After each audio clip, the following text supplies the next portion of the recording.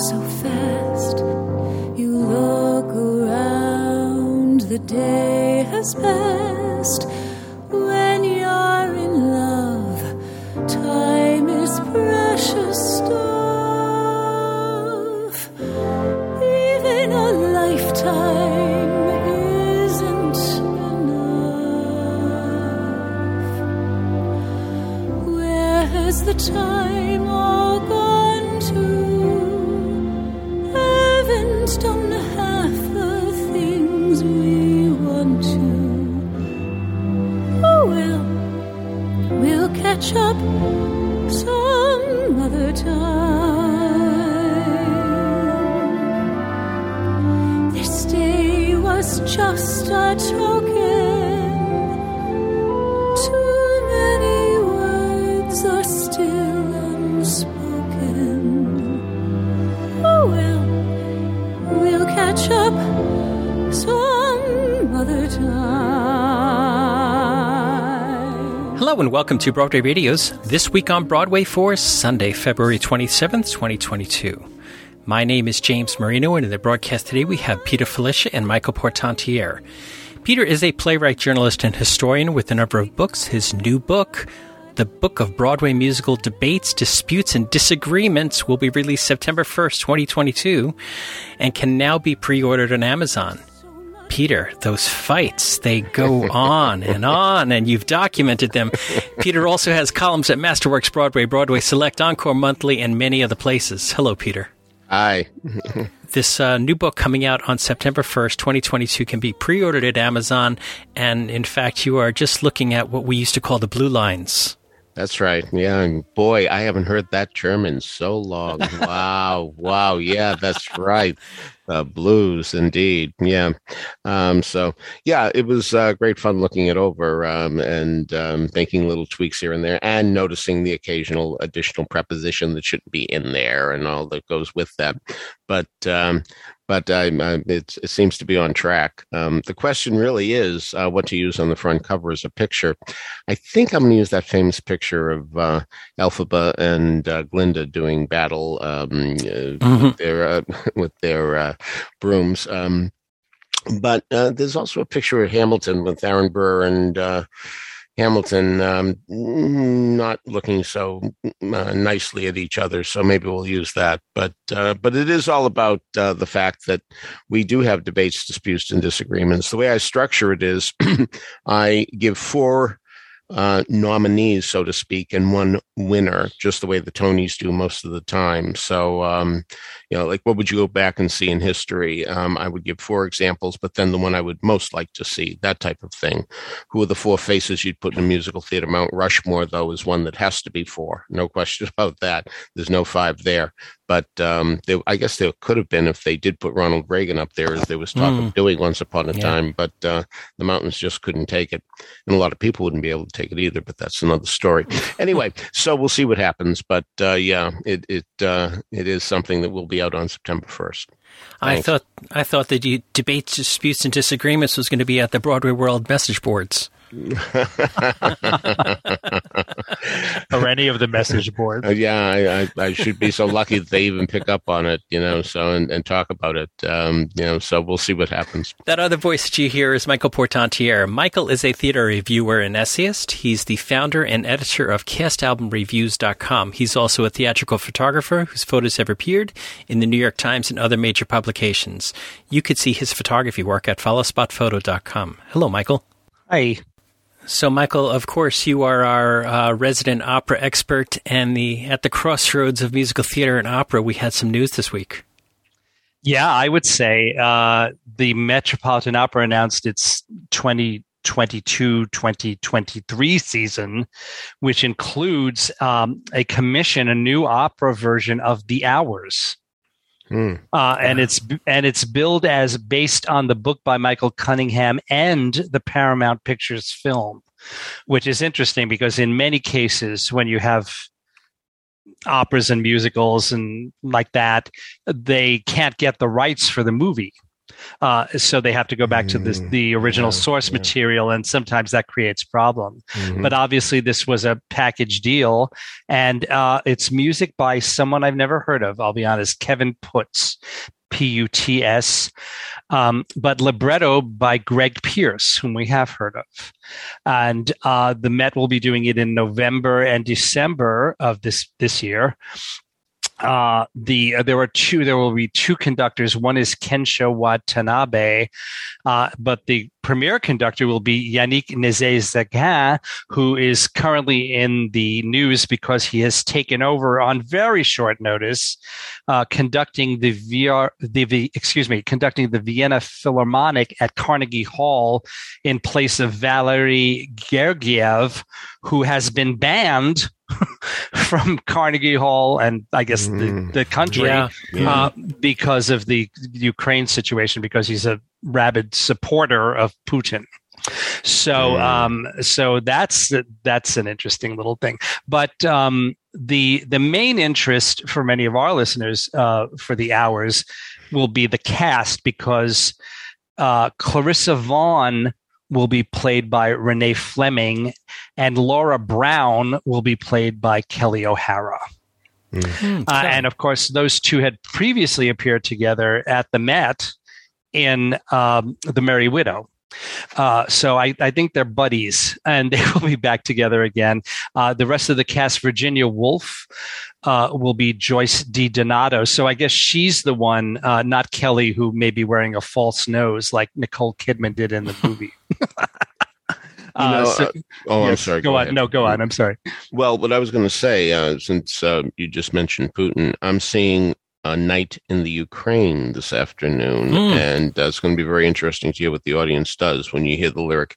It looks like everything turned out all right in a night in the Ukraine. We'll see how the audience reacts with laughter, nervous laughter, a moan. I don't know. But this is being done by the J2 Spotlight Theater Company, which just finished doing a class act and did it wonderfully. And we'll be doing The Baker's Wife in a couple of weeks. And so I'm very enthusiastic about this company taking up the mantle of getting these forgotten musicals back into the public eye.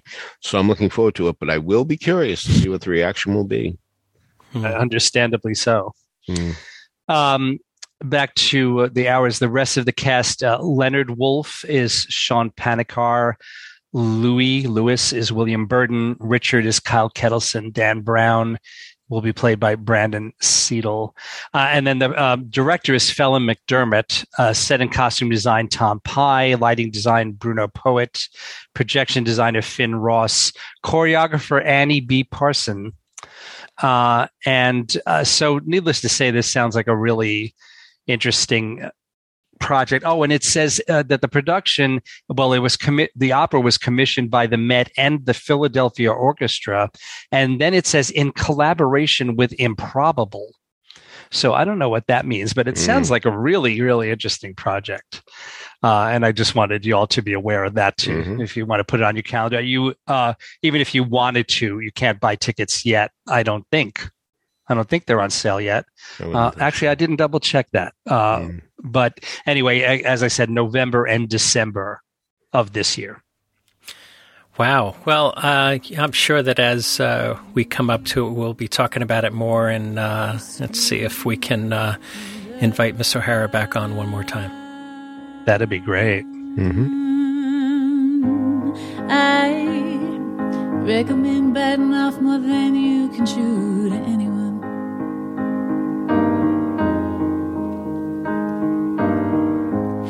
I recommend sticking your foot in your mouth at any time.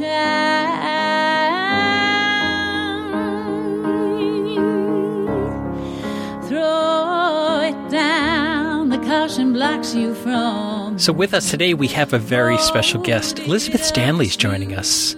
Broadway fans will know Elizabeth from her many, many Broadway credits, starting out in a revival of Company. She was in the original cast of Cry Baby. She did $1 Million Quartet, On the Town, and most recently, Jagged Little Pill on Broadway. So, Elizabeth, thank you for joining us on Broadway Radio. Thank you for having me. So you have a really special concert coming up for all of us Sondheim fans and who aren't Sondheim fans. Mm-hmm. Master Voices continues its 2021-22 season, celebrating its 80th anniversary on Thursday, March 10th at Carnegie Hall with a concert staging of the cult favorite musical Anyone Can Whistle. So how did you get involved with this? I like that you call it a cult favorite. Ted Sperling, who's the conductor of Master Voices, reached out to me and said, I'd love you to play the part of Faye Apple. And I was so thrilled. I just felt very lucky that he would think of me. Did this show speak to you? Did you know of it before? Had you heard of it? No, I mean, of course, I'd heard of the title and I knew so much of the music, but I had never read the script. I didn't know what the story was, and now that I'm working on it, I kind of understand why. It's an interesting one. It's a little tricky. Yes, it is. So I see why it's not done a lot. Mm-hmm. You have such an amazing cast for this upcoming performance. Vanessa Williams as Cora Hooper, and Santino Fontana as Hapgood, and yourself as Faye Apple, and Douglas Sills. What is his role? Shub. He's sort of like, the crony of Vanessa. Yeah.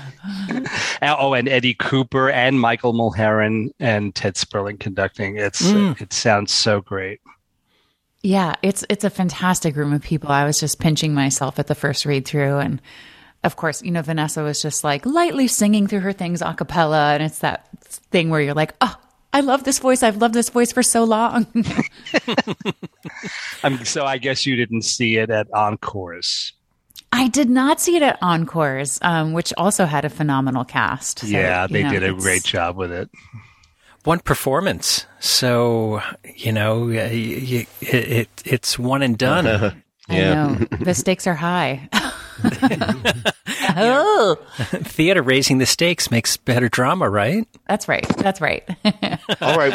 When you did Company, in fact, did you have much interaction or any with Sondheim?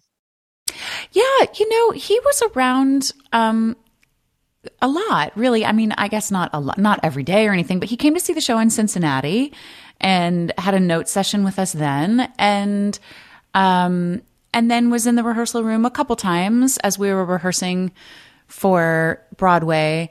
And he always was very respectful, gave his notes usually through John Doyle, the director, but was very generous. He had us all over to his home, his townhome, the night after opening, which is something I'll never forget. It was just like so special.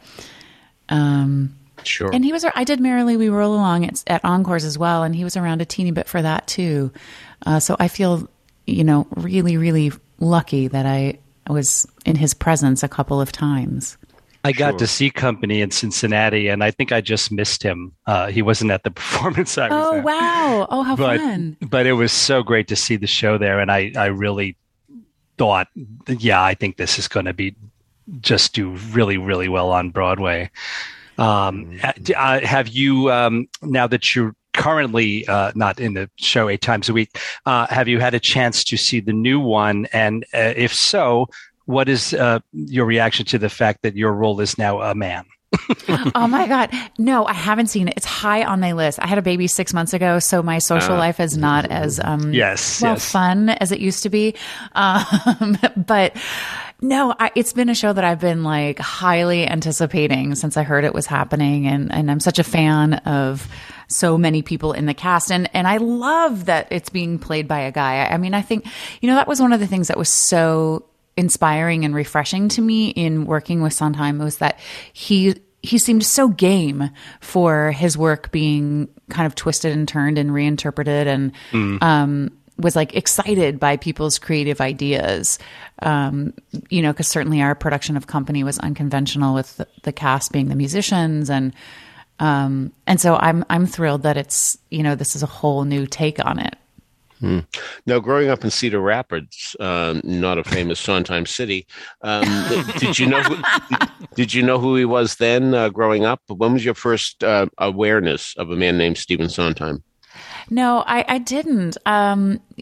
it's a little embarrassing. I don't think I really knew who he was. I mean, of course I'd been singing his music, but not like aware of the true kind of father of Broadway, that he was, or that he is, until I went to Interlochen Arts Camp one summer. When I was in high school. And I think it was then that I kind of was like, oh, I guess I should know that this is really, he's the person to know. So Interlochen alumni that you worked with there or you camped with there, have you seen them since?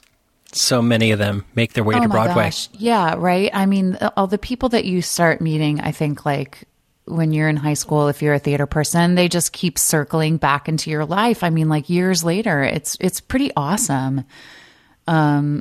And all the time I meet people who are alumni of Interlochen and we know mutual people or we just missed each other, such a special place. Mm-hmm. You alluded to it before, but what else did you do over your COVID break? Oh gosh. Well, having a baby was the biggest thing. Yeah. I did a handful of TV episodes, which was pretty fun and nice way to keep busy and keep the bank account going. Mm-hmm. But we got away from the city for a little bit too, which was really nice. We spent some time in Maryland. And then we spent some time in the mountains of Colorado, which was also really great. Wow. Yeah. Very, very nice. Mm-hmm. So how long have you been in rehearsal for Anyone Can Whistle? Just a couple days. We started mid last week, and then I'm shooting a little recurring spot on Gossip Girl. And so I've been sort of going back and forth. So I was on set for Gossip Girl a couple times this last week while they had rehearsal. And then I was back with Anyone Can Whistle yesterday. And then today's our day off. So it doesn't feel like there's enough time. Like when I look at where the concert is on the calendar, I'm like, oh, that's so soon. But it will come together, I'm sure. But you had a Seth Rudetsky concert last night with the Anyone Can Whistle cast as well, didn't you? Yes. Seth and James are amazing. They're just like, they were pulling up all of these hilarious clips that, on everyone and making us all laugh. And, it was great to hear like the history again, like back to people knowing each other, like, Seth and Vanessa have worked together and Seth's also worked with our choreographer, Joanne Hunter, and Seth has worked with Ted in the past and he's played for Santino and somehow we were talking about, Scarlet Pimpernel and the high notes that Doug Sills can sing. And then I was sharing that was the first Broadway show I ever saw. So it was a very fun night. Now, there are 3 recordings of Anyone Can Whistle, which is really amazing considering the show ran 9 performances. That's 1 for every 3 performances. Prorated, I don't think there's ever been a show that can touch that. My point is, are you the type of performer who avoids listening to recordings, or did you delve in and do that as preparation? I tend to avoid recordings just because then it's like, sure, you end up accidentally copying and never being as good as the original, right? So it's better to just kind of blaze your own trail. But I also think with Sondheim, it's so helpful to hear how it actually goes, because sometimes it's hard. Like this one in particular, the piano reduction just like doesn't quite do justice to what the orchestra is doing. So I really wanted to hear what was happening musically, and of course, as is often the case, the people that have made the recordings are pretty awesome.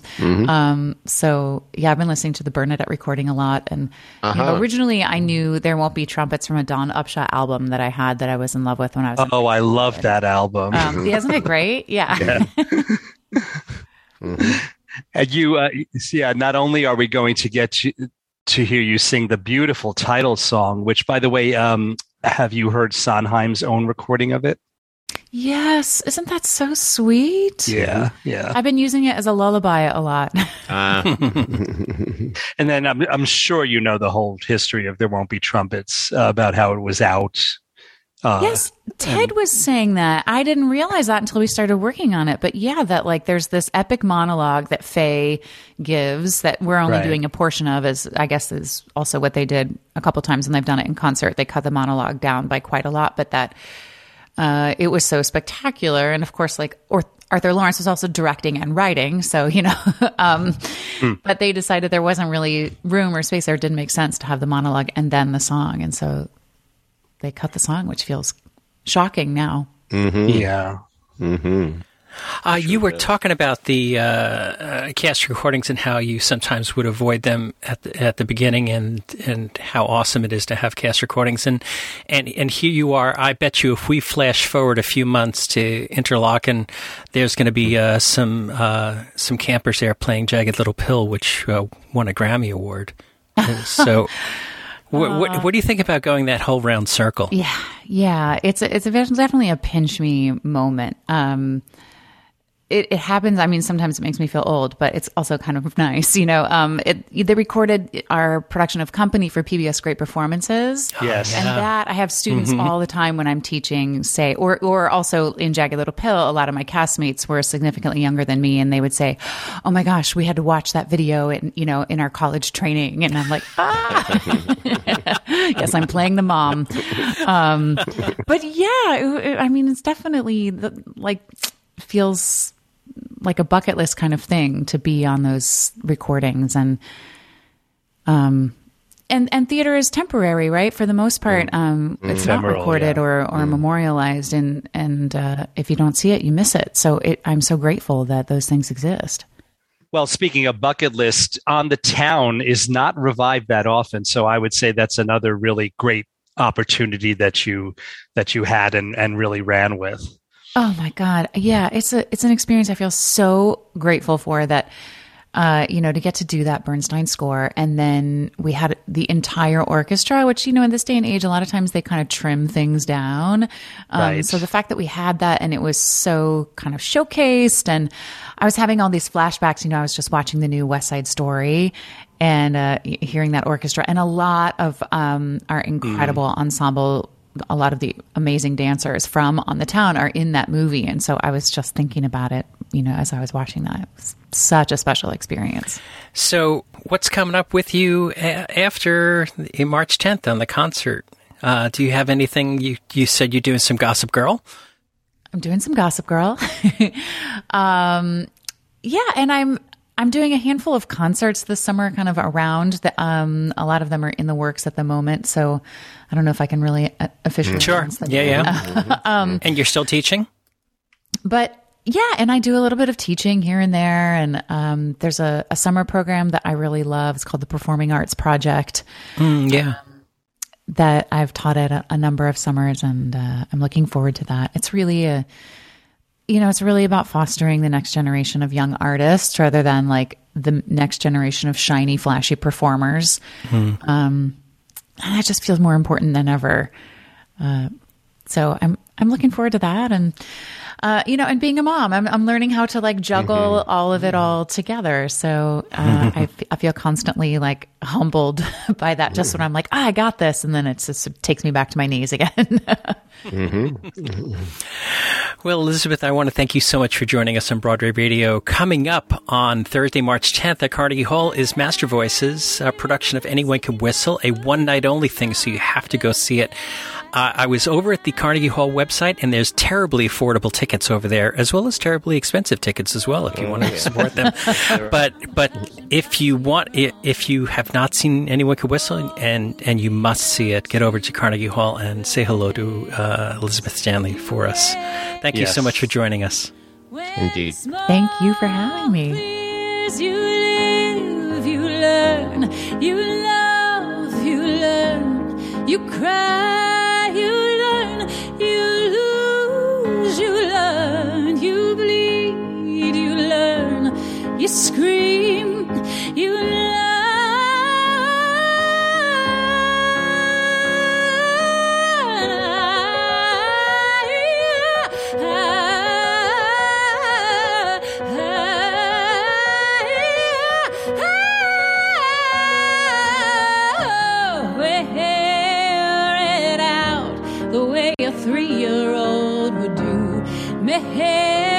Melt it down. You're gonna have to eventually anyway. The fire trucks are coming up around the bend. You laugh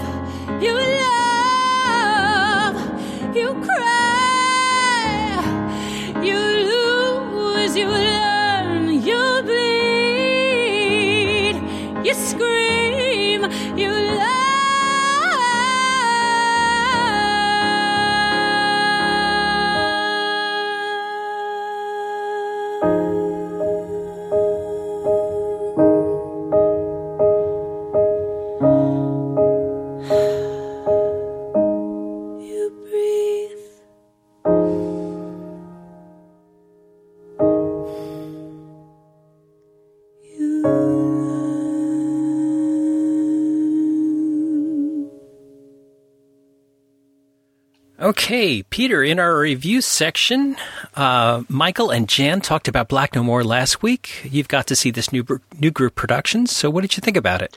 Well, for a while, I didn't think I was going to respond to it because it did start out talking about the fact that there is that condition where it begins with a V. I never get it right, so I'm just going to say that. Can either one of you provide that word? Something like vitigliano, vitigliano? Oh, vitiligo. Thank you. I never get it right. Never.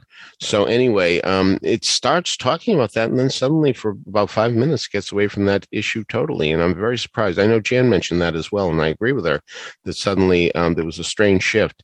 So when this moves to Broadway, and I suspect it will, I do hope that there's some cutting in there so that we can keep our eye on the ball and talk about the fact that some blacks, if given the choice, may indeed choose to be white. And there is somebody who's able to do this in this show. And we do follow the fortunes and the misfortunes of a gentleman who decides to become white, and certainly is putting it over on a family that is very, very prejudiced, a Southern family, and makes no bones about being prejudiced, uses all the terrible words that we don't hear anymore, thank the Lord.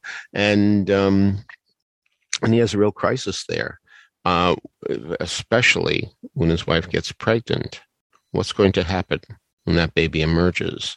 Whoa, that's hot stuff. Meanwhile, the real point of the show, though, is the fact that some blacks are saying, no, I don't want this to happen. I will not make it happen, because why should we do this? Aren't we proud of who we are? And there's a lot of talk about the fact that people are moving out of Harlem, and that blacks obviously are losing their identity when they lose their color. And so I think that was very, very potent. And once it got its eye back on the ball, I thought it was really quite terrific. Some will say what happens is very melodramatic. I suppose that's true, but it's also very believable as well. And it's pretty shocking what happens by the end of the show. Not illogical, but shocking. And you may not see it coming, but once it happens, you'll say, yeah, I can see where that happened. Terrific cast. Amazing cast. Brandon Victor Dixon plays the lead. Max Disher is his name. Jennifer Damiano's Helen, who has a lot to say, is really quite wonderful as well. Tamika Lawrence is the one who really brings up a lot of the other points, and certainly has big issues with what her friend has decided to do. So, a quite ambitious show. The music is magnificent, magnificent. And I know Michael said he's looking forward to a cast album. So am I. There's a good deal of rap in it, which is, needless to say, not my favorite form of expression. And, rap lyrics go by awfully quickly. And, when you have a popular recording, okay, you can listen to it over and over and over again and pick it up. But I wish that any rap done on Broadway would be a little slower. And maybe that's something that I just need, because I'm certainly not of the generation that appreciates it. But nevertheless, maybe a little slower. But the show's long. I guess that would make it longer. So maybe that's a bad idea. I don't know. But I was very glad to see Black No More. And if it moves to Broadway, yep, I'll be there again. Peter, I'm sorry, I didn't quite understand. What is your issue with the vitiligo? That they started talking about it, and then for about 5 minutes, it's not an issue at all. Well, I maybe I'm not understanding, but that's just the explanation that they use, and we should probably say from the beginning that this is based on a novel, as Jan Simpson told us last week. Because she read the novel, that is very satirical and not meant to be very realistic. And that's just given as the, you're not especially supposed to believe it, but that's the explanation that this doctor who develops this method gives for the way that the process works, that it mimics the effects of vitiligo. And so that's how it turns black skin to white. I just saw it as just a brief explanation that they give for how it works, but you're not supposed to necessarily find that credible. So I think that's why they don't focus on that afterwards, because it's not how it happens, but what happens. Okay, I'll accept that. Okay, all right. All right. So Black No More has been bandied about as well as a possible transfer. We got the news this week that Kimberly Akimbo was transferring to Broadway, as we predicted a few months back. I forget when it was. So already our 22-23 season is starting to be something worth looking forward to again. We're excited. We'll keep you apprised of that as it happens. Another possible play that's happening here is the Atlantic Theatre Company's production of English that Peter got to see over at the Linda Gross Theatre. So, Peter, what did you think about English? I liked it quite a bit. And what's really startling about this play is that it deals with white supremacy in a very different way. And that's the skill of it. It never mentions white supremacy per se, but what it is a play that takes place in Iran some years back. And what it is, it's a classroom where Iranians are learning English. And the reason they're learning English is because, well, this is a world where you have to learn English. That's it. You know, you want to get ahead in the world, you're going to have to learn English. And the various struggles that people have with it is considerable. But the real point of the play that comes out very much later is that one character says, you know, if Cyrus the Great had won his wars, these people who are speaking English would be speaking our language, Farsi. And it's just the way that things turned out, that we have to learn English. We have to toe that line. We're the ones who are now inconvenienced. And in learning English, we're losing parts of ourselves. Again, a theme that was in Black No More. We're losing parts of ourselves because we have to think in English, and we have to think in English terms. That's part and parcel of it as well. Many of the examples used are concepts that are specifically American, shall we say. That's what we're really talking about, more than we're talking about English meaning England. So it's a terrific way of pointing out that this is another problem with white supremacy. So Sanai Tusi, who wrote the play, really did a spectacular job. But the cast, and there's a cast of 5, the teacher and the 4 students. They're all wonderful. And the clever thing is that when they speak English, they speak with severe accents. Not enough that you can't understand them. Not at all. No. But severe accents. And when they speak Farsi, they speak very naturally, the way that these actors would speak in real life, the way they would speak English. But that represents Farsi in this play. So it's really kind of fun. I know that's an odd word to use here, but it's kind of fun to hear them go from one, quotation marks, language to another. And that's really quite wonderful as well. So I liked it a lot. It's an hour 40, no intermission. I didn't need one. I didn't want one. I wanted them to keep going. They did, and I'm very glad they did. So that is English, the Atlantic Theatre Company. That's playing through March 20th, and we'll have a link to that in the show notes. Michael and Peter got over to the Mint Theatre Company to see The Daughter-in-Law. So, Michael, why don't you give us a start on The Daughter-in-Law? Yes, this is a play by D.H. Lawrence, who, among other things, authored Lady Chatterley's Lover, which Amanda Wingfield identifies in The Glass Menagerie as that hideous book by that insane Mr. Lawrence. So he kind of created a sensation with that because of the sexual content. He also wrote Women in Love, which you may have heard of. But this play is not so sensationalistic in that way.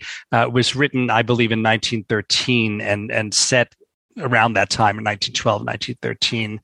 And this is one of the relatively few productions that is a revival for the Mint Theatre Company. They specialize in excavating really truly obscure plays from the past and presenting them. And as I always say, it's amazing to me. They've done it so well and so often that almost always you come out of a Mint show saying, gee, I wonder why this is never revived and why it's so obscure, rather than saying, well, I guess we know why that one was stuck in a drawer for 90 years.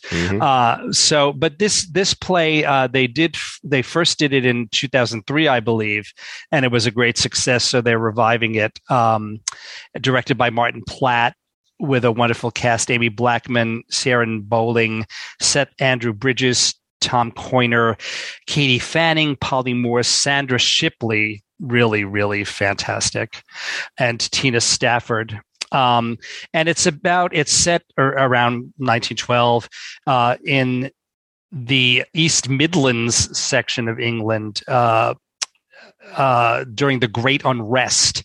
And there's a lot that's happening in the background of this play. That this character named Luther, this really kind of very, very rough coal miner young man, has married a woman named Minnie who is somewhat above his station. And so that's the first potential area for conflict. But then aside from that, it turns out that Luther is so immature and so feckless that he has gotten another woman pregnant very recently because he had a little bit of a break with his wife just before he decided to marry her impulsively. And so that's going to be an issue because this other woman is pregnant and her mother arrives to ask, what Luther is going to do about this. And then on top of all that, there's a miners' strike pending. So I always, maybe they could do this show on a double bill with Billy Elliot. I don't know.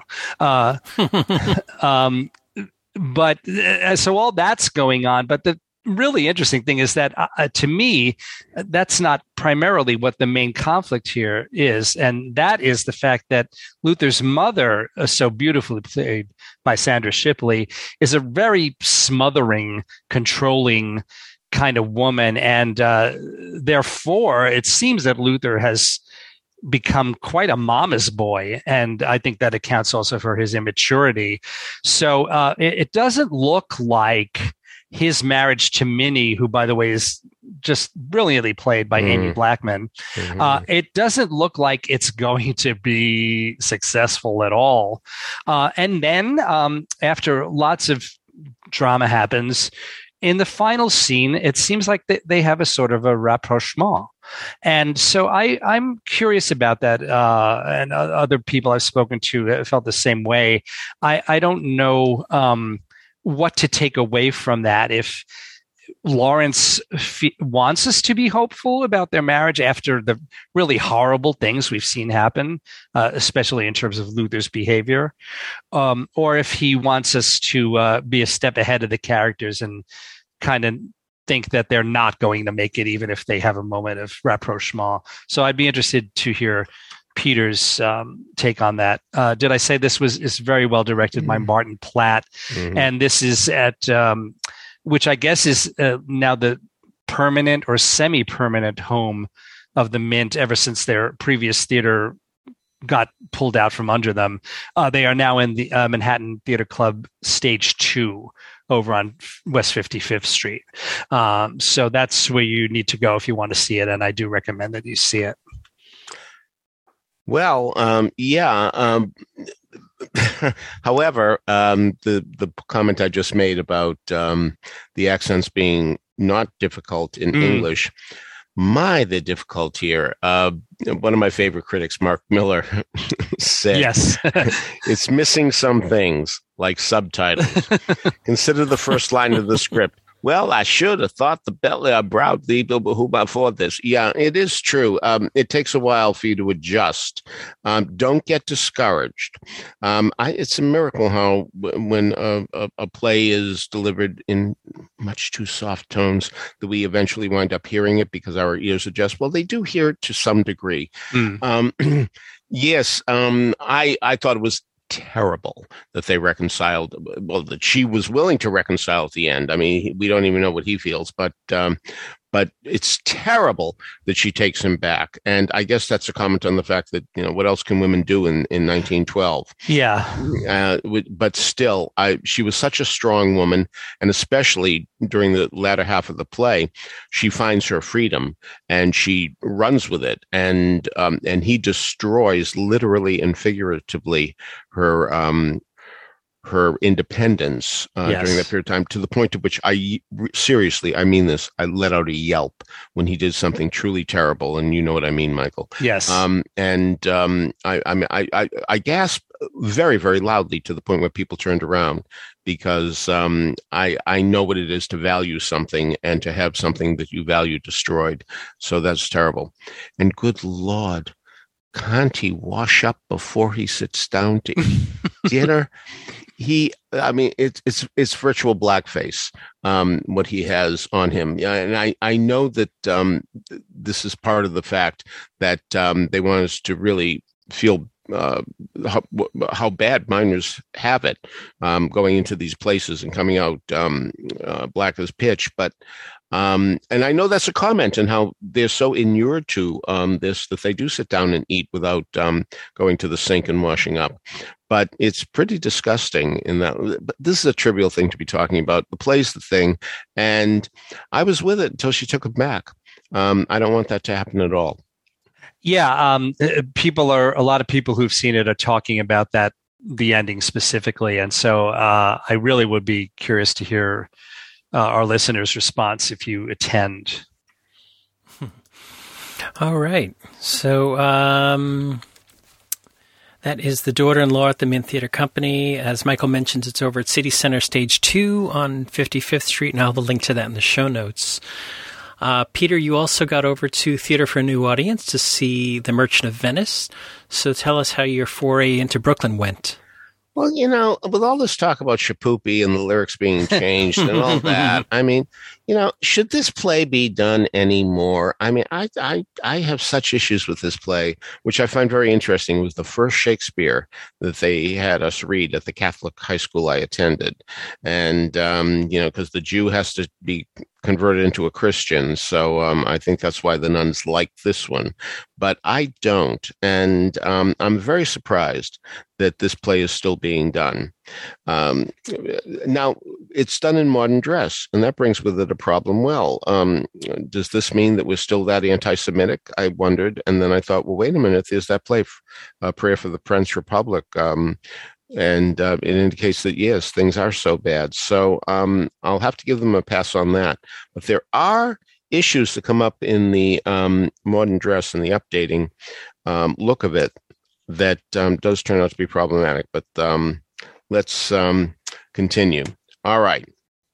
So there's always been a lot of talk about whether Antonio loves Bassanio and how much does Bassanio love him back. And this is met head on.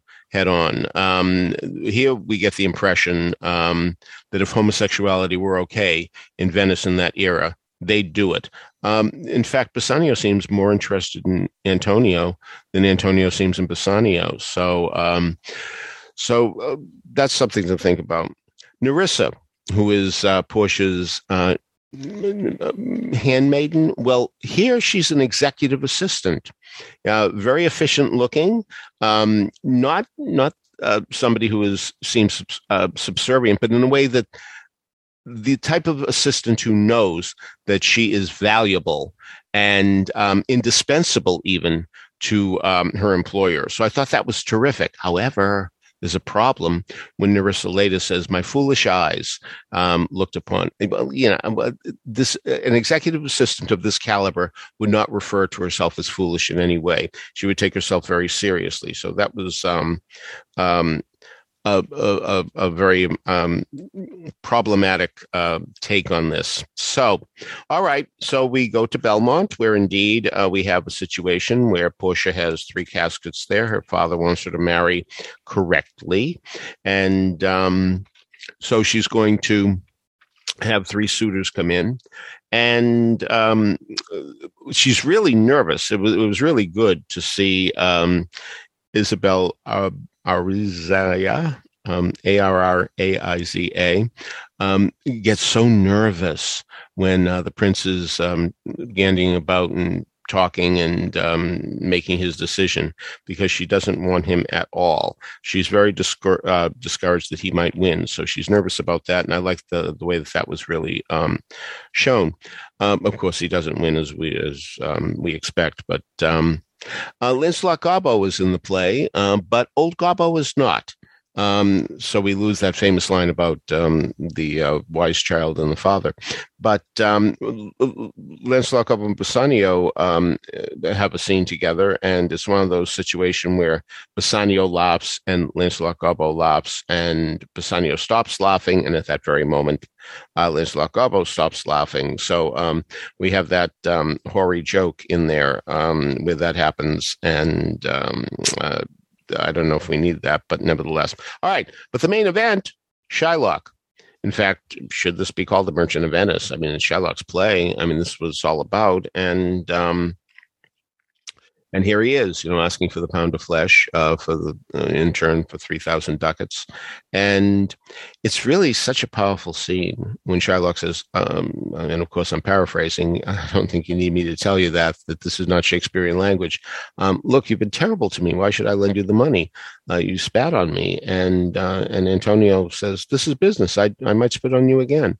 I mean, it's again, what is going on? Why is this play being done? All right. So anyway, the Prince of Morocco comes in to do his thing with the casket, and he's directed to be very, very silly. And so I don't much like that he's silly. Again, as I always bring up, Dickinson in 1776 is not silly. He comes up with good arguments. You don't have to make the people that you don't want to succeed in plays be silly. Let them be who they can be.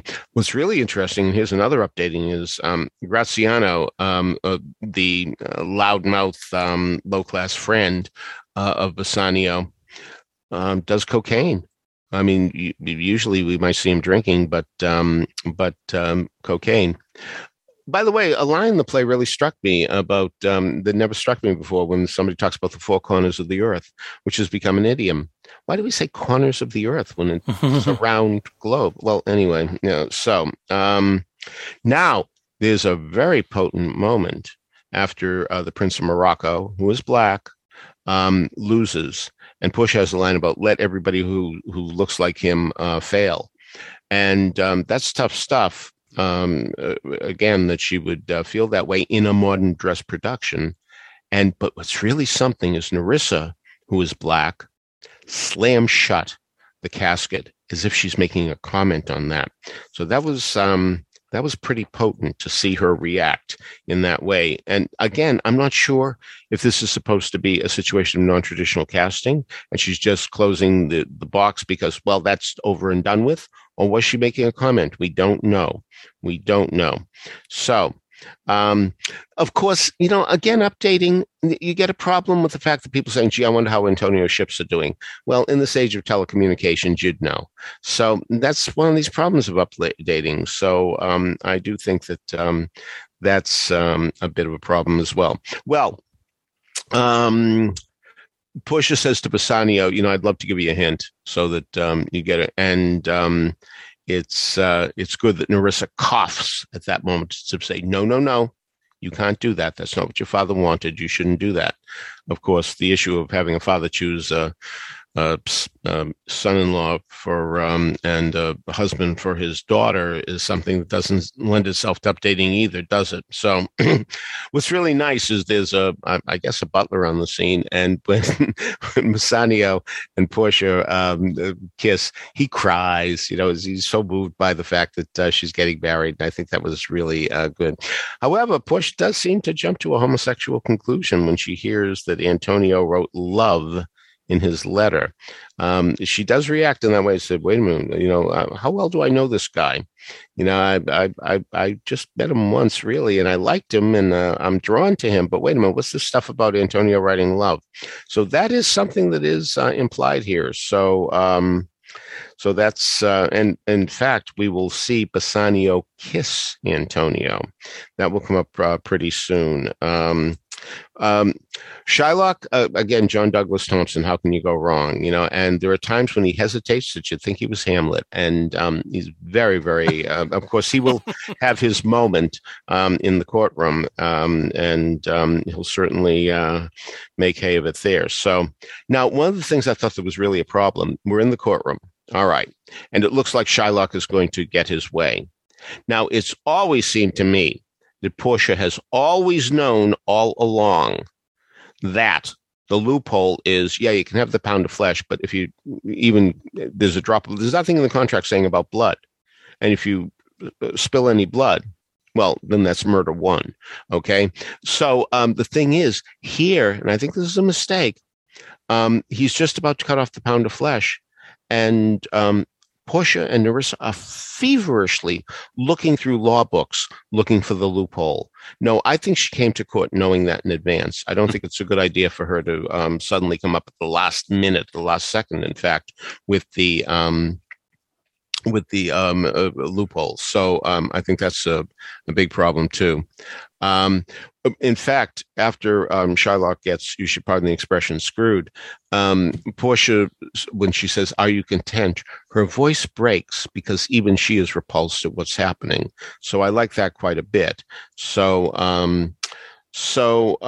when Antonio shows up at Portia's house, she says, "You are most welcome here." Yeah, there's a big pause, which indicates, I wonder if I'm letting in my husband's boyfriend into the house here. I wonder if I'm causing any problems. So I have a lot of problems with it. And here's some shameless promotion.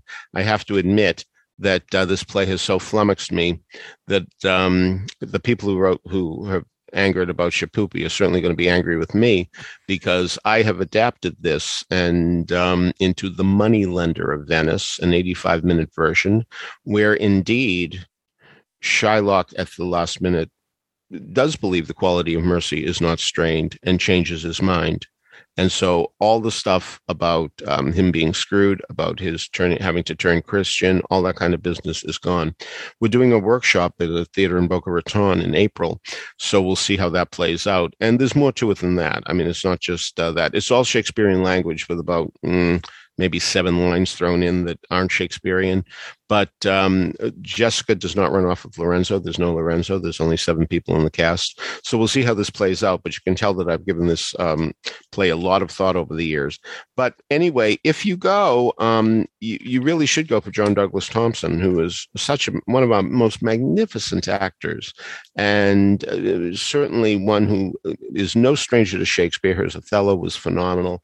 And he's as phenomenal as can be here in a play that really does subvert him and subvert his character so terribly often. Peter, I'm so fascinated. Well, first of all, let me say, it sounds to me like the updating wouldn't work at all. So I'm totally with you there. But as far as the play itself not being done, I mean, aren't there many examples where we see old plays and musicals, that involve racism and anti-Semitism and homophobia and people treating people very badly for those reasons? But isn't it valuable to see that presented, that things used to be that way? I mean, for example, you wouldn't say that we don't need to see Showboat anymore, would you? Certainly not. But the updating here is. Oh no, but I'm talking. No, I'm talking about I thought you were saying that you didn't think the play should be done anymore. Well, I do have problems with the fact that we're supposed to really laugh at the fact that Shylock gets screwed and has to become Christian. Okay. I hate that. And especially something that never shows up in my play is when they call him Jew. Tarry Jew, it really is an epithet. They might as well be saying, you should pardon the expression, the K word, because that's the way it's used. I think that's terrible. And so if we have problems with Shapoopy, I think we must have problems with The Merchant of Venice by William Shakespeare. Okay. So be it. Yeah. It is playing through March 6th at the Theater for a New Audience, which is in the Polanski Shakespeare Center in Brooklyn. And I'll have a link to that. Lovely theater. Mm-hmm. I'll have a link to that in the show notes. Not hard to get to from Manhattan either. A lot of subway lines go there. So good. If you're in the neighborhood, if you're in Manhattan, I should say, it's not a real trek. So to wrap up this morning, Michael, you got up to the 92nd Street Y to see a screening and conversation with Andrew Garfield about his recent movie, Tick, Tick, Boom. So tell us about this. Yeah, this was rescheduled. It was supposed to happen about a month earlier, but that got shifted because of COVID, because that was the middle of a, COVID outbreak. So I was so happy that it was rescheduled. This is the third time I've seen Tick, Tick, Boom, and all three times on the big screen. And actually one time before I had seen it at the Paris Theater, and there was a Q&A afterwards with Andrew Garfield and Robin De Jesus and the leading lady from the film. But here again, it was Andrew being interviewed by someone from the Y. And this was really one of the most exciting evenings I've been to in a long time, because he has become a huge star, star. In fact, tonight he is up for a SAG award for this performance as Jonathan Larson in Tick, Tick, Boom. So you might want to try to catch that. What they did was they showed the movie first, and then they had a brief pause and they closed the curtains. And then actually what happened at that moment was that I thought I would go to the men's room, and I went to there's a men's room like sort of near the backstage area, and I went through that door, and there was Andrew with everyone waiting to go on. So I just kind of didn't bother them, and I just did what I had to do. But then I went back. To my seat, and the anticipation was building. And by the way, it was absolutely packed with a very, very diverse audience, but including lots and lots of young people, and specifically lots and lots of young girls and young women. So the curtain opened, and Andrew was sitting on stage with the interviewer, and there was a scream like I have not heard in a really long time. And it was so thrilling to, after COVID, to have that kind of a response. I mean, I always have mixed responses to that kind of adulation, screaming girl, Frank Sinatra at the Paramount thing.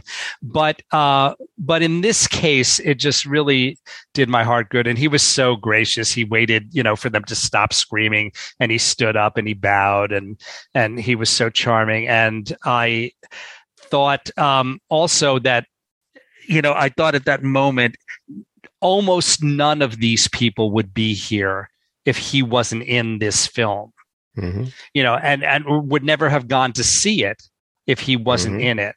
So that, I think, is one of the greatest things that can happen when someone like that, who is also famous, for action movies and things of that sort, can, like Hugh Jackman, can do a musical and bring in people who almost certainly would not have ventured there if they weren't involved. But then once they do see it, they like it, and it opens up a whole new world for them. I mean, I think these people honestly enjoyed the movie, and even during the screening before the Q&A at the end,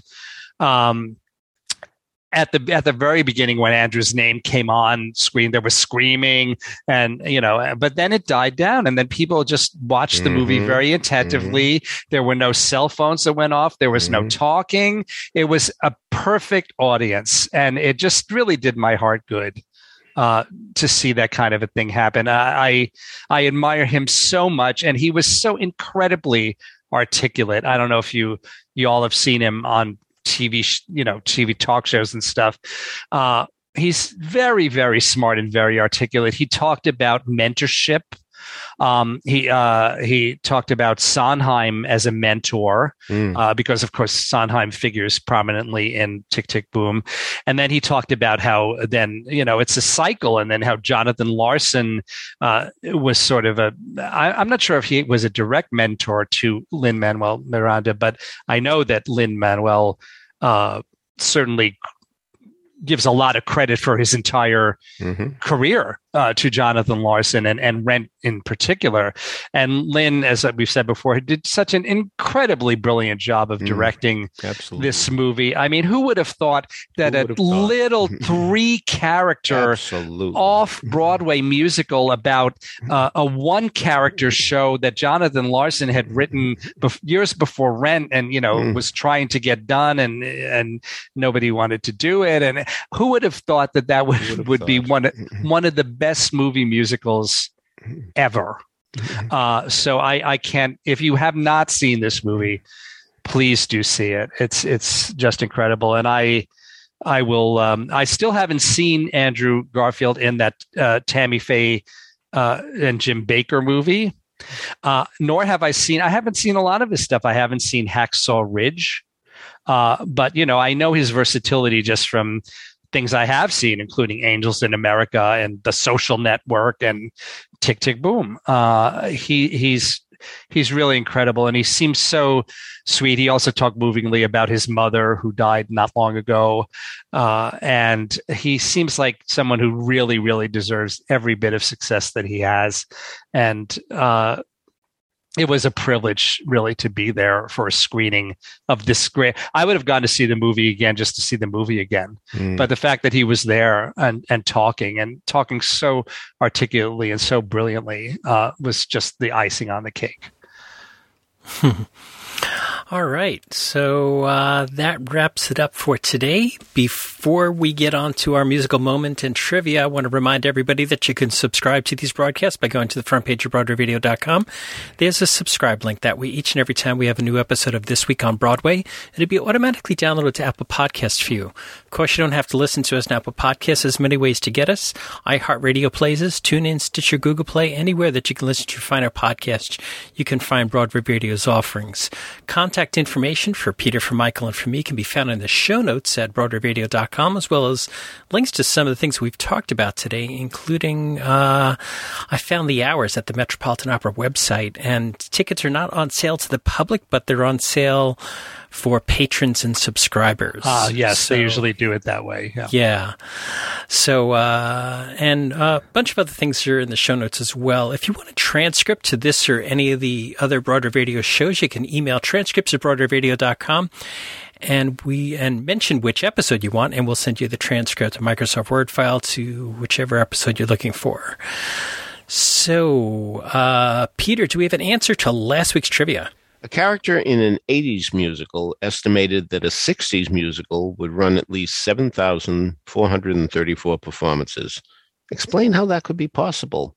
Well, Musical Husbands, the musical that Merrily We Roll Along Franklin Shepard and Charlie Kringus wrote in 1964, was said by producer Joe Josephson, Jason Alexander, by the way, to be Funny Girl, Fiddler, and Dolly combined. Well, Funny Girl ran 1,348 performances, Fiddler 3,242, Dolly 2,844, for a total of 7,434 performances. Tony Janicki retained his first place crown, followed by Steve Bell, Paul Whitty, Brigadude, Ingrid Gammerman, Joe Cross, and Josh Israel. This week's question: you're riding in the passenger seat of a car, and you notice a strange sound coming from the front of it. The driver says to you, "I can't figure out what that sound is." You respond by giving a line that was heard in Wichita's one and only burlesque theater.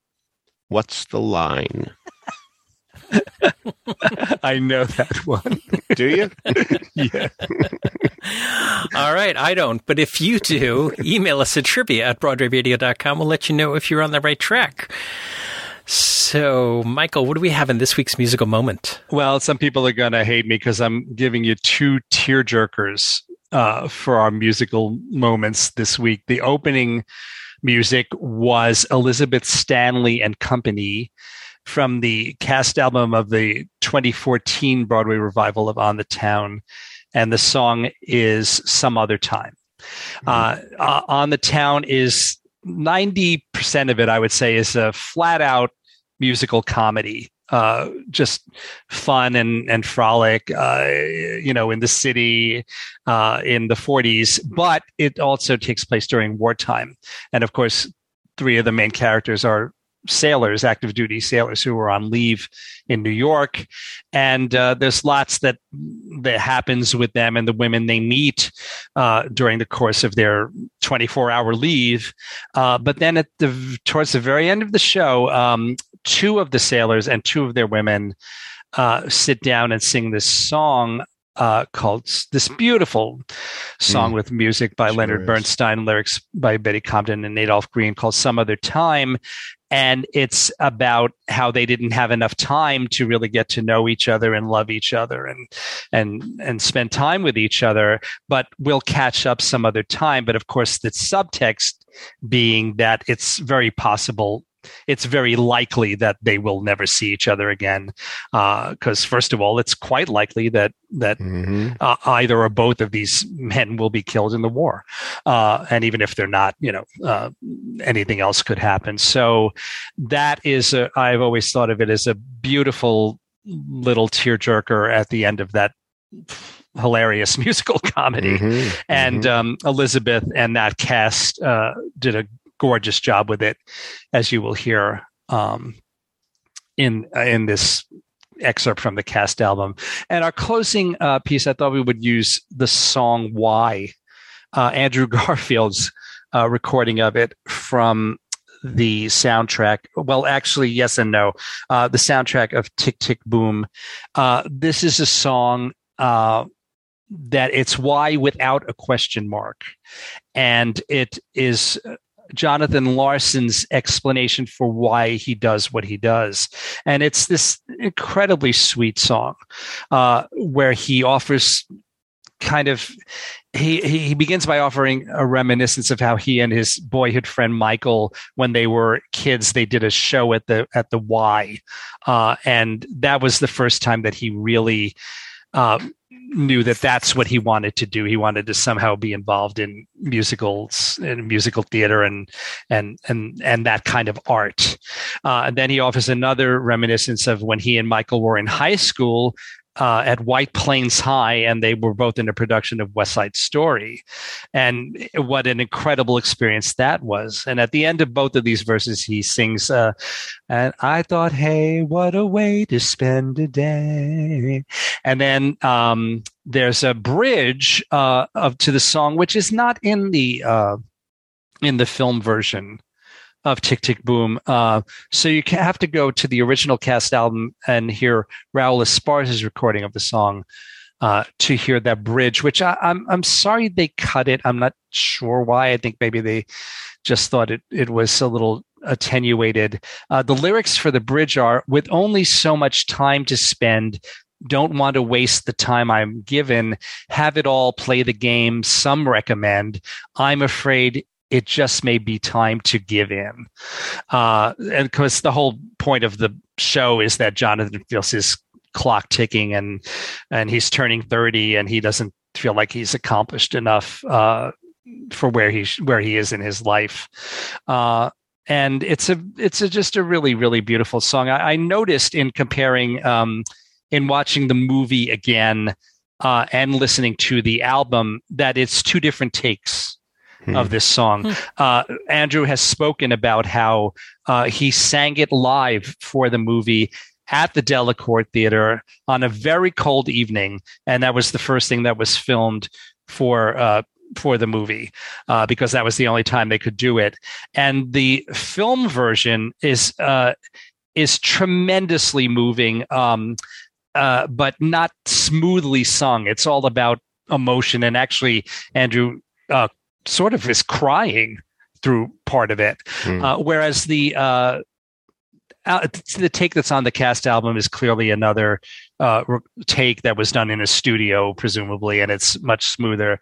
But you might enjoying comparing those two when you get a chance. I love both of them. I kind of wish they hadn't cut the bridge, but if I ever get to, maybe I'll get to ask that question someday of either Alex Lacamoire, who was the music director for the movie, or Lin-Manuel, or maybe even Andrew himself. But in the meantime, regardless, it's just a beautiful, beautiful performance of a great song that Jonathan Larson left us. All right. So that wraps it up for this week. On behalf of Michael Portantiere and Peter Felicia, this is James Marino saying thanks so much for listening to Broadway Videos This Week on Broadway. Bye-bye. Bye. Bye. What a way to spend a day. Hey, what a way to spend a day. I make a vow right here and now. I'm gonna spend my time this way. When I was 16, Michael and I got parts in West Side at White Plains High. 3 o'clock, went to rehearse in the gym. Mike played Doc, who did not sing. Fine with him, we sang Got a Rocket in Your Pocket, and the Jets are gonna have their day tonight. Over and over and over till we got it right. When we emerged, wiped out by that play, 9 o'clock stars and moonlit the way. I thought, hey, what a way to spend a day. Hey, what a way to spend a day. I made a vow, I wonder now, am I cut out to spend my time this way? I'm 29, Michael and I live on the west side of Soho, NY. 9 a.m. I write a lyric or two. Mike sings his song now on Mad Avenue. I sing, come to your senses, defenses are not the way to go. Over and over and over and over and over and over and over till I get it right.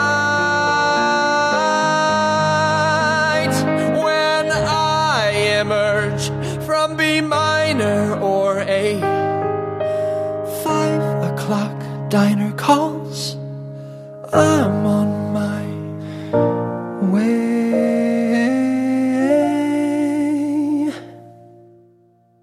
I think, hey, what a way to spend a day. Hey, what a way to spend a day. I make a vow right here and now.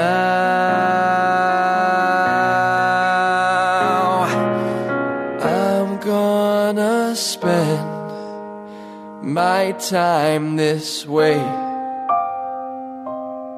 I'm gonna spend my time this